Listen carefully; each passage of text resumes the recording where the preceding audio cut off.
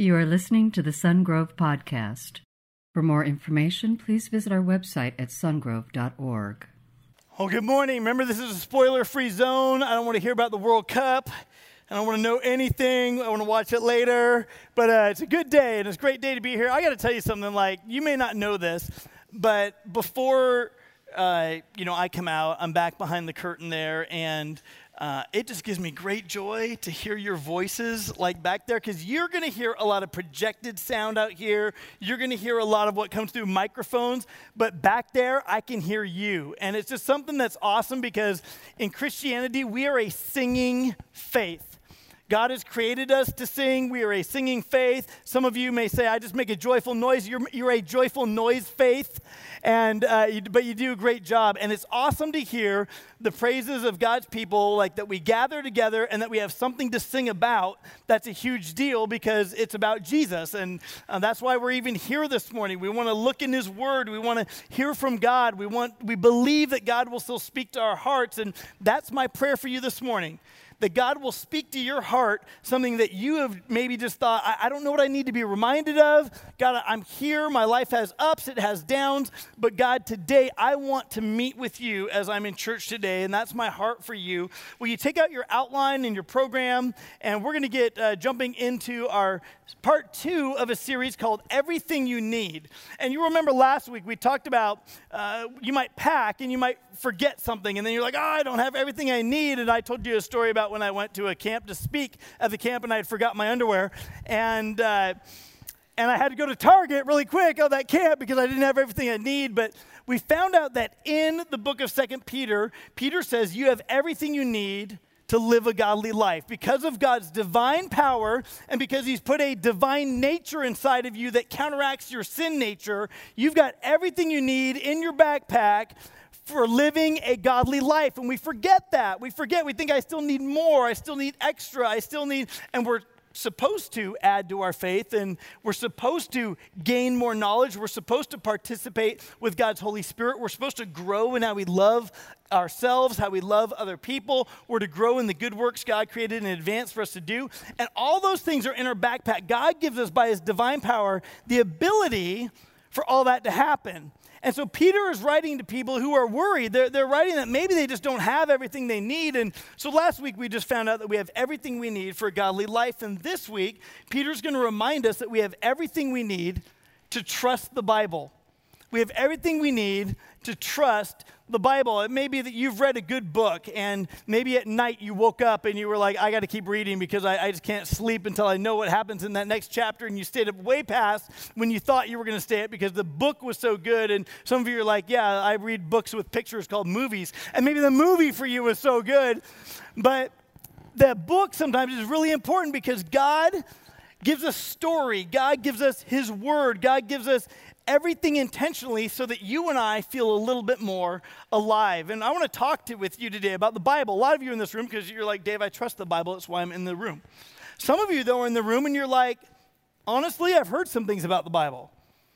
I heard that, some of it's good. Some of it you think it's inspirational reading. Some of you think, well, it was written down by human people, and so it probably has some corruption in it. So I don't know how much I can really trust it. And others of you are like, I've heard some crazy stuff about the Bible, and I just assumed that was true about the Bible because I just really haven't ever studied it. And so what I want to talk with you about today is, how do you and I know that we can trust the reliability of the Bible? So I'm going to ask some questions here. This is just some trivia. But how many books make up the Old Testament of the Bible? Anybody know? How many? Nobody knows. So I'm going to tell you how you can know. How many letters are in the word old? 3. All right, how many letters are in the word testament? T-E-S-T. How many? 9, right? So the way you can know is that there are 39 books in the Old Testament. Now, how many books are in the New Testament? It's not 39. But how many letters are in the word new? 3. How many letters in the word testament? 9. 3 times 9 is 27.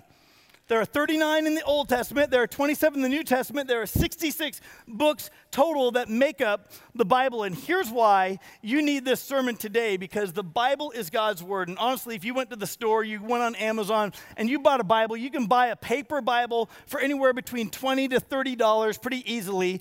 And that, is a pretty economical price. You could go on your smart device, and you can download the Bible for free and think, well, because it was free or because it was fairly inexpensive, I guess it's just good inspirational reading. But the reality is this: if the Bible is the very words of God to people, then it's priceless.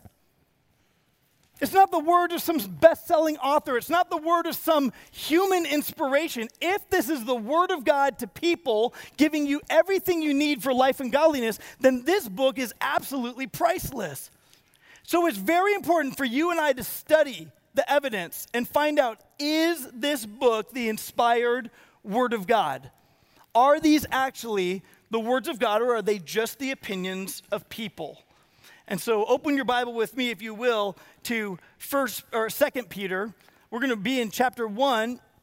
But before we get there, I want to help you understand that Peter's writing this book, 2 Peter, after he wrote 1 Peter. 1 Peter deals with helping people who are persecuted in their culture for their faith stand in a public way against the culture. And we found out in 1 Peter that if you live a victorious life under persecution, you can actually evangelize a hostile world. And it talks so much about the public response, like don't commit revenge, like trust God while you're in waiting. If you're persecuted, don't do this and this and this. Don't give up hope. You have everything to live for, and the future starts now, is what we kept coming back to in 1 Peter. But I love it because he writes the second book to the same group, and I think he deals not with the public front of persecution, but the private front, the inner front. This is I believe, the harder struggle. This is the inward part of the person, the private battle, the doubts, the fears, the insecurities that lurk within a Christian and threaten to derail his or her life. Those are the harder battles, aren't they? You might say, I believe the Bible's true and I have faith, but then things happen in life and you begin to doubt, you begin to wonder, you feel insecurity, you look at your own abilities and say, do I have what it takes? And 2 Peter is written to deal with the private battles that threaten to derail your life. But Peter's going to convince you and me that we have everything we need to live a godly life. And so with everything in your hands, including your mobile device, to stand up right where you're at, I want us to stand together and read the theme verse like we did last week from this book. You're going to stand up very briefly. We're going to read it on the screen. Will you just read this aloud with me? His divine power has given us everything we need for a godly life through our knowledge of him who called us by his own glory and goodness. All right, you may be seated. Let me pray for us. Jesus, I want to just say thank you that when we doubt, you would inspire a guy like Peter who walked with you, who made blunders in his life, who wasn't perfect. You would make him, of all people, say that you've given us everything we need. God, teach us now from your word. We pray in Jesus' name. Amen. So at this point, Peter addresses the reliability of the Bible. He's already talked about we have the courage to follow Christ, because in the previous sermon, we found out that God gives us his word, he gives us his promises, he gives us this divine nature, but he gives us his promises in Scripture, and promises are important to us because they give us courage to follow him. Like, I'm afraid, and so I need some courage. God, your word says that you promise that you'll never leave me or forsake me. So guess what? When I feel like I'm orphaned by you, I can stand on the promise that you'll never leave me, you'll never forsake me, and it gives me courage to come back after you when I felt orphaned. Do you see how that works? That God gives us everything we need. His promises give us courage to actually participate with his Holy Spirit. His promises give us courage to actually have a relationship with God, not just some cognitive faith.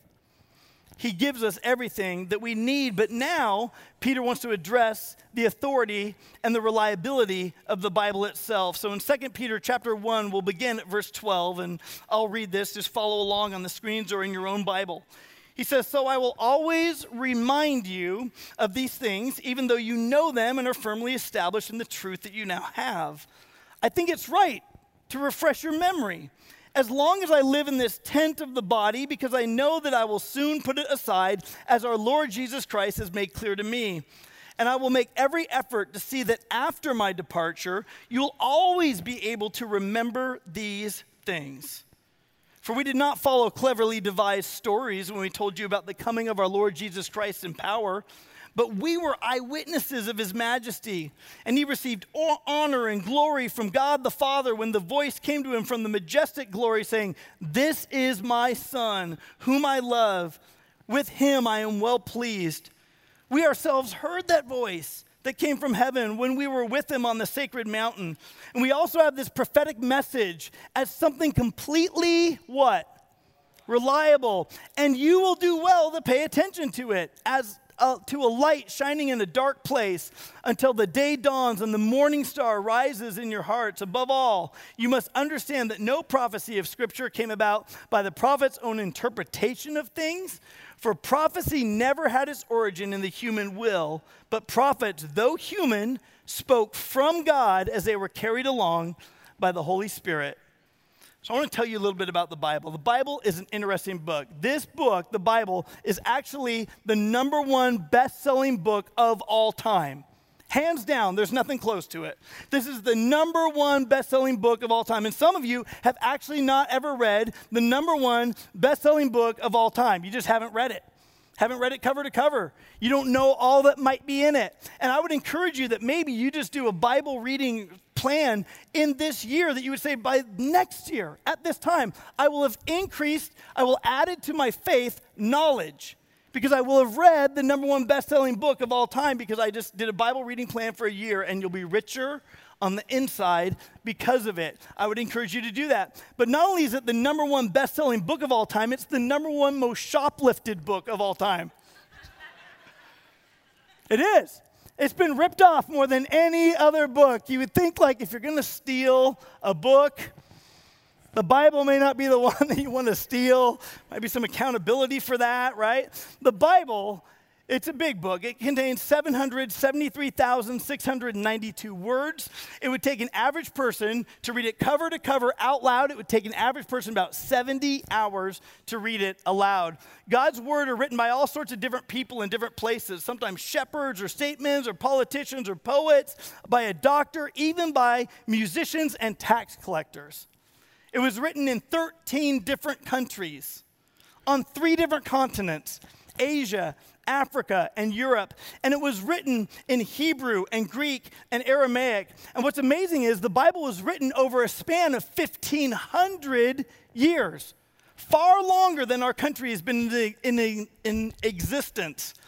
It has an amazing accuracy and consistency, and when it comes to the message about the character, the nature of God, his redemptive plan for people. The Bible, this book, is the Word of God.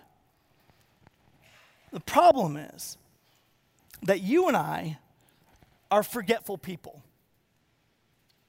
We're forgetful people, aren't we? See, sometimes what is trusted in good times, we have no problem with. But when bad times come, we're forgetful. What we trusted in good times is sometimes untrusted or questioned in bad times, because we're a forgetful people. I mean, nobody would ever say this, but you just listen to this statement. You know, God, things are going so well. Your promises are amazing. Everything has been great. You have blessed me so much that I actually am absolutely going to hate the Bible from now on. Said no one ever, right? But what happens? We are a forgetful people. And I think one of the wisest prayers in the Bible comes from a guy who's aware that it's easy to forget God. It's easy to forget the God we love, forget the God we serve, that we can easily become self-sufficient, or we can be under duress to such an extent that we begin to become self-serving. And it's by a guy by the name of Agur, A-G-U-R, and he wrote this in Proverbs 30, verses 8 and 9. Look with me on the screens. It says, "Keep falsehood and lies far from me. Give me neither poverty nor riches, but give me only my daily bread." Verse 9, "Otherwise, I may have too much and disown you and say, 'Who's the Lord?' Or I may become poor and steal and so dishonor the name of my God." Do you see what he was trying to avoid? Do you see how much he is self-aware? He knew the danger of a person to forget their need for God in prosperity. That they're like, I'm actually doing pretty good. I'm actually doing pretty well. Things have been going great. I seem to be self-sufficient, and you think you're doing pretty well, and your life kind of just coasts and drifts a little bit further away from participating with God's Holy Spirit. On the other hand, he's aware of his weakness. The Bible that says, thou shalt not steal, he's thinking, if I'm in poverty, I might get hungry. I might get afraid. I might try to take care of myself, and so I might dishonor the name of God by stealing. So here's a guy saying, Lord, if these are the bookends, put me somewhere in the middle so that I don't dishonor you and so that I especially, God, don't forget you. Peter is writing to people who have been in a pretty good place until persecution came along. And now their faith is being challenged. Their spiritual life is gaining spiritual muscle. It has to, because it's being worked out in ways they didn't want it to be worked out. But they are in a time of confusion, and they're in a time of persecution, and it makes you and I question what we used to trust. And so Peter is writing this letter. In fact, on your outline, the question exists, why did Peter write this letter? And he tells us in this chapter, number one on your outline is to refresh their memory and help us remember it for all time. He said this, I will always remind who? You of these things, even though you know them. He's saying you already know it, but guess what? We're forgetful people. I'm going to remind you of these things, and you're firmly established in the truth you now have. I think it's right to refresh your memory. As long as I live in this tent of the body, he's saying, my time is short. God's made it clear to me I'm not going to live that much longer. I'm under persecution. And as we've talked before, Peter was martyred for his belief in Christ after writing this letter. So he's saying, I want to refresh your memory, one, as long as I live, but I know I soon am going to go to be with the Lord. The Lord has made it clear to me, verse 15, and I will make every effort to see that after my departure, you will always be able to remember these things. See, he's saying, I'm not going to just be here to remind you while I'm here, but after I die. In fact, the reason you and I are able to look at this morning, the reason you and I are able to discuss it and unpack what Peter's saying this morning is because he used a medium as he's being carried along by God's Holy Spirit to write it down. And God protects his word. And over the centuries, against many, many efforts to burn, to destroy, to get rid of the word of God, God has sustained and protected his word. And here today, you and I are able to look at it long after he was martyred. And we are being reminded of the very things that he shared. See, when persecuted, people want to know that the Bible is trustworthy and not just inspirational reading. So Peter counters that errant thinking with what's called the internal test. So he first of all says, I want to remind you. I think it's good for me to remind you. I want to remind you while I'm living. I'm going to remind you after I'm dead. But he says, let me give you an internal test. The first test is called the internal test. Does the Bible pass the internal test? You say, well, what, Dave, is the internal test? The internal test answers the question, do the writers of the Bible say that what they are writing is true? Basically, do the people who wrote the Bible say, I'm just writing a story. I'm actually making this up. This is all just clever thinking. Is that what they say? Or do the people say, no, seriously, I was there. I saw it. This is accurate. Well, what does Peter say then regarding the internal test? Verse 16, he says this, for we did not follow cleverly devised stories when we told you about the coming of our Lord Jesus Christ in power, but we were eyewitnesses of his majesty. That's really important. Remember who this is. This is Peter. This is Peter, who was one of the disciples of Christ. He spent 3.5 years walking with Jesus. He saw a lot of stuff at that time. And there are other people at the time that he's writing right now who were living, who saw some of those similar things at that time, who could have come to him and said, I don't think it really went down like the way you said. But this is Peter. This is the guy who said, Lord, when Jesus was walking on the water, he said, Lord, if it's you, tell me to come to you. And he stepped out of the boat and he walked on water. until he saw the wind and waves and began to sink, and God rescued him and brought him back to the boat. This is Peter, who would stick his foot in his mouth. This is Peter, who was impulsive, who would jump off a boat and swim to shore when everybody else would just ride the boat to shore. This is Peter, who pulled out his sword and tried to defend Jesus in the garden when Jesus was betrayed, and he swung that sword and he lopped off the ear of the servant of the high priest, and then Jesus had to go pick it up, put it back on, check his hearing. It was all good. And tell Peter to put his sword away.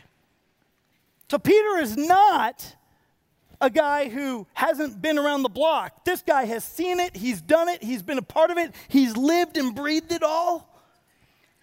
He said I was an eyewitness.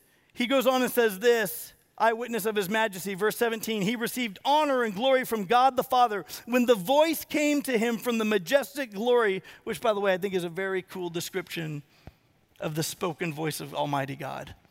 The majestic glory spoke from heaven. Right? Here's what he said. This is my son, whom I love.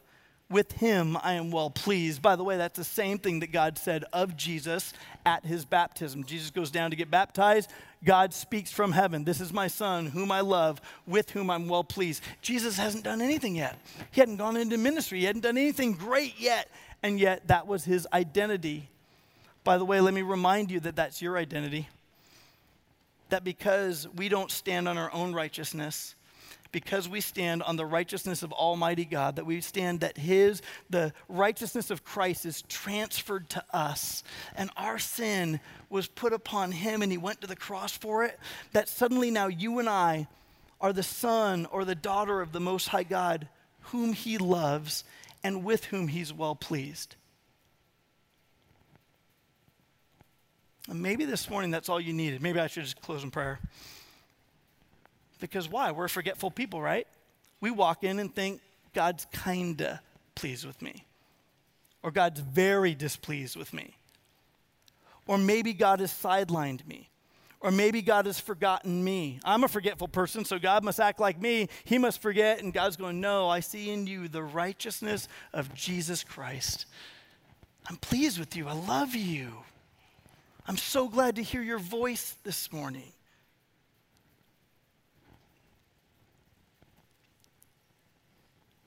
But since Peter goes on, so will I. He said this, we ourselves heard this voice that came from heaven when we were with him on the sacred mountain. Remember, the internal test asks, were you there? Did you see it? Or was it something made up? Are you saying what you're writing here is a true thing or it's a made up, fabricated story? What is he saying? And in other words, what Peter is saying here is, I was there. I saw it with my own two eyes. I experienced him firsthand. And the mountain that he's talking about, this sacred mountain, you're like, what in the world is he talking about? Like, he's referring back to a story that apparently everybody gets but me. So what is he talking about? And what he's talking about is when Peter, James, and John accompanied Jesus, they went up on top of the mount that's known as the Mount of Transfiguration. And in front of their eyes, Jesus was transformed. He went from being just a regular kind of person to all of a sudden being super bright, glowing like the morning star that he refers to later. He's brilliant. You ought to pay attention to the person who just starts shining like a bright light, a brilliant star. Jesus does. And all of a sudden, Elijah and Moses show up. And in that moment, God speaks from heaven. And Peter's saying, I was there. He was transfigured before my eyes. Moses shows up. Elijah shows up. God speaks from heaven. And if you want to read about it, you can read about it in 3 of the Gospels, Matthew chapter 17, Mark chapter 9, or Luke chapter 9. And you can read about it firsthand. He's saying all these years later from when those Gospels were written, all these years later saying, I was there. I saw it with my own two eyes. And what he doesn't mention is that when he heard that voice from heaven, it so terrified him that he fell face down on the ground and trembled before God. And it was so terrifying that suddenly Jesus stopped glowing, Elijah and Moses disappear, and when the disciples look up, it's just Jesus by himself, and he says, do not be afraid. And what Peter is saying is not only, hey, I'm writing this down and I saw it, he's saying, I've spent the last so many years and I will never forget the voice of God speaking from heaven like that. It's that real. I cannot forget it.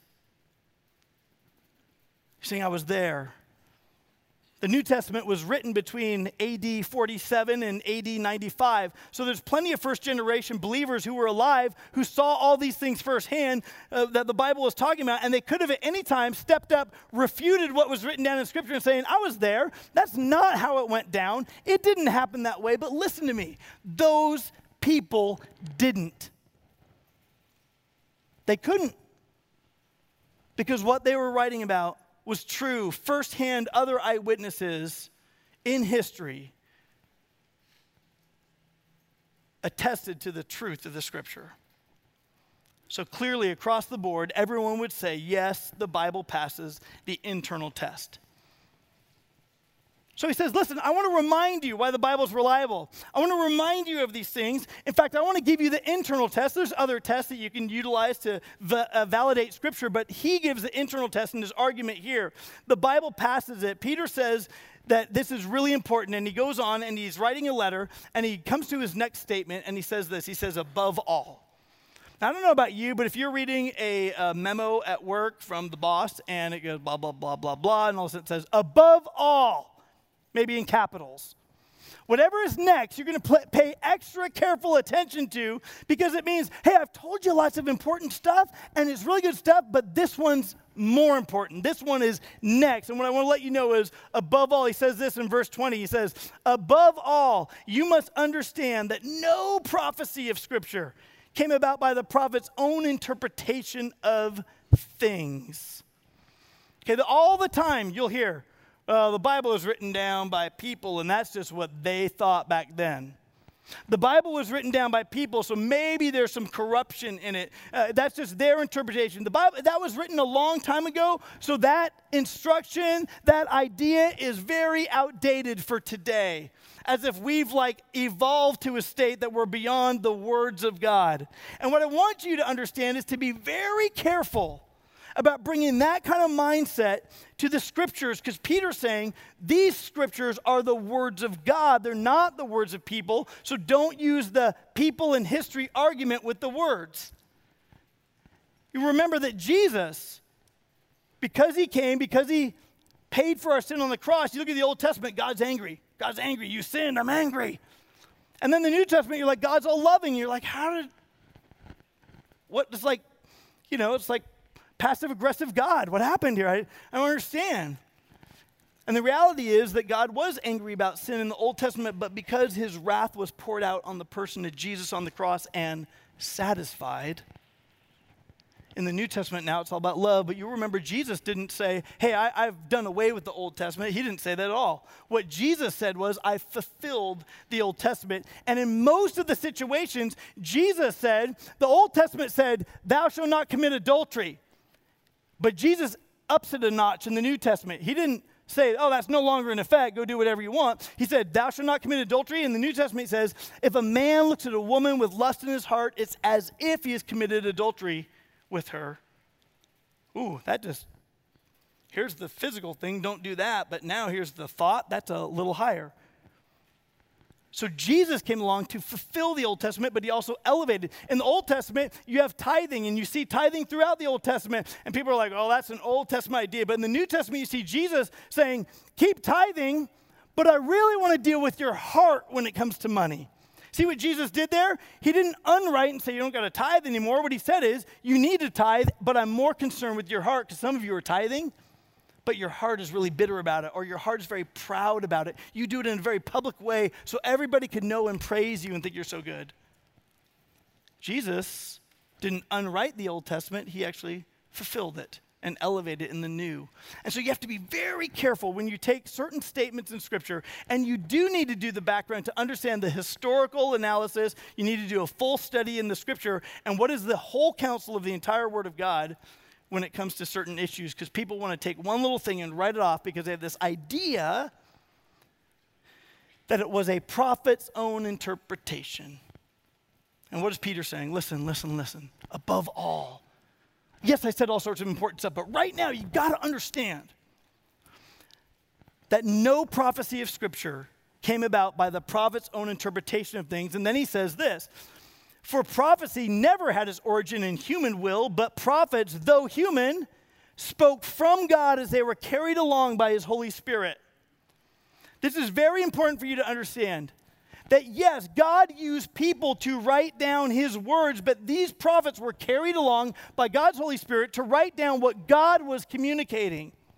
Just like God uses you or me to do some good things. God uses you or me to carry out his will on earth. God uses the church to be the light to a lost world and to love a lost world so that they would not look at the church and say, yay, church, but that they look at Jesus and know him and personally follow him and love him. God uses us, but the source is not us. The source is God. And he's saying that's the same thing here. So number 4 in your outline, biblical authors spoke from God as they were carried along by God's Holy Spirit. But here's what you need to understand. God is the source of the Bible's words, not human interpretation. Let me make it very clear. When you're in tough times and you're questioning, man, do I have everything it takes? Do I have everything I need for a godly life? What about when I'm being persecuted? What about when life is hard? What about when I have a huge disappointment? What about when my dad gets sick or my mom gets sick or my kids get sick? What about when we have a big scare in our lives? Does the Bible still fit and give me everything I need? Well, I don't know. If it's human interpretation, I might question that. And Peter is saying, above all, you got to understand that none of it came about as human interpretation. It's all the Word of God, the personal love letter and text to you, everything you need for godliness. You've got the Bible. So what's he saying? You have everything you need to trust the Bible. To those who are persecuted and suffering for their belief in Jesus, Peter writes to them, listen, the Bible is reliable and its promises are secure. It's prophecy that he relates to. It's backed up by not only evidence, but I want you to understand this because sometimes when you read the Bible, you don't hear it. It's backed up by evidence, but it's also backed up by the emotion. I mean, if only we could hear Peter say, I was there on the mountain and when God spoke, I was terrified. And since then, I have watched God be faithful even as my wife has been crucified, even as she was being killed. God has been faithful. Even though my life is going to be taken from me, God has been faithful. And he's saying the only thing that gives me courage in this persecution is that there are prophecies that have been fulfilled, which makes me know that God's promises to me will be fulfilled, whether I live or I die. And so in Isaiah 7, the Old Testament started some crazy talk. It said that Jesus would be born of a virgin. It said the virgin will be with child and give birth to a son. Now, if you're in the Old Testament, you're reading that, you're like, what? Is that a typo? Is that human interpretation? What's that? But you got to realize the emotion of it. In Matthew chapter 1, that exact thing was fulfilled. In Micah chapter 5, it prophesied that Jesus would be born. Of all places he could be born, he would be born in Bethlehem. And it was fulfilled in Matthew chapter 2 in the New Testament. In the Old Testament, in Isaiah chapter 11, it said Jesus would be anointed by the Spirit of God. And it was fulfilled in Matthew chapter 3. The Old Testament says, see, your king comes to you, righteous and having salvation, gentle, riding on a donkey. And in John 12, it was so as Jesus took his triumphal entry into Jerusalem. People wanted to make him king, but he knew within a week he would die for the sins of the world. Your king came in the gentle way with salvation at his own cost. Psalm 41 said that Jesus would be betrayed by a friend.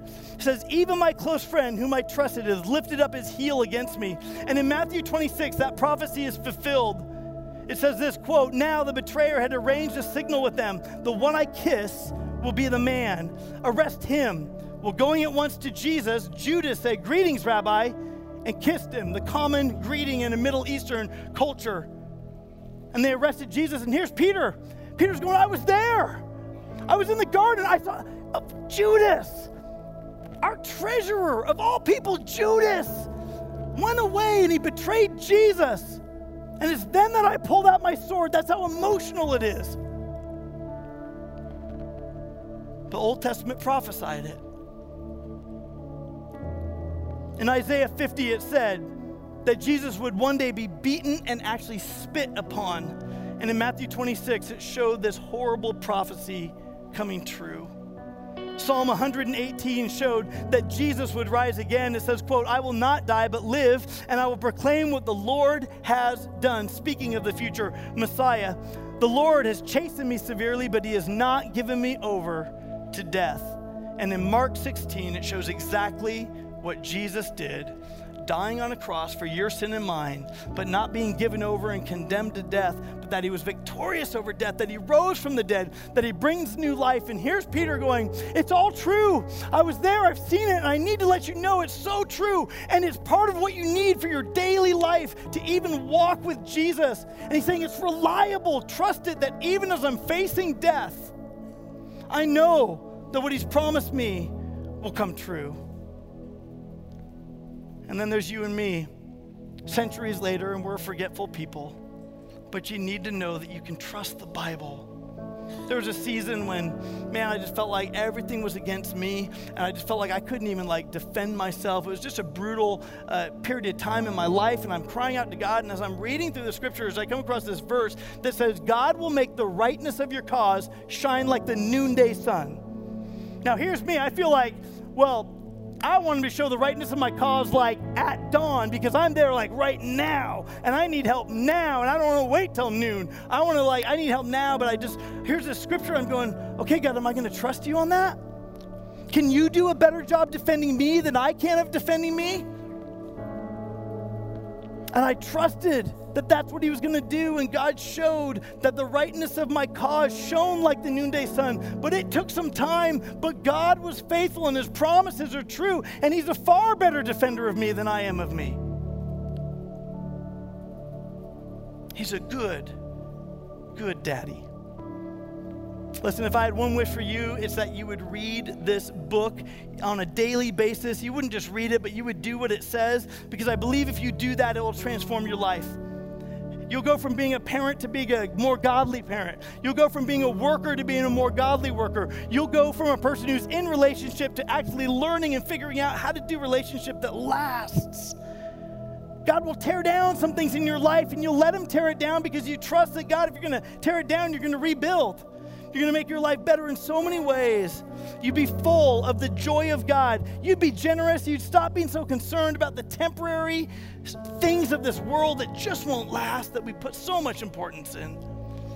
And you'd be generous and say, God, it's for you. It's for your kingdom. I love you. I trust you. You, God, are my source. You would be more prayerful. You would be mission-minded. If you truly valued and honored the word of God, your life would get on a mission that is undeniable and one that is lasting forever. In fact, it earns heavenly reward for you. Is the Bible reliable? It's completely reliable. Is it inspired? It is a living and active word of God, and you can trust it. With your heads bowed, your eyes closed, one of the things the Bible says is that if you believe in your heart that Jesus died on the cross for your sins, and you acknowledge that he rose from the dead, if you confess it with your mouth, you will be saved. And some of you are like, God, I don't know what to do. I want forgiveness for my sins. I can't wash them away. But you're learning today that Jesus said, I died on the cross to satisfy God's righteous anger against your sin. And if you believe, you give faith to what I did on the cross, and you confess it with your mouth, you'll be saved. And maybe that's you, right where you're seated. You just pray a prayer to God. He hears you. Just right after me, something like this. Just say, Jesus, today, I give you me.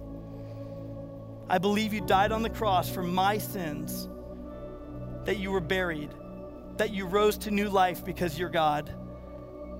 And I ask you to come inside of my life and wash me as white as snow. Make me a new creation, because today, Jesus, I give you me. Thank you for listening to the Sungrove Podcast. For information on Sungrove Church, visit our website at sungrove.org.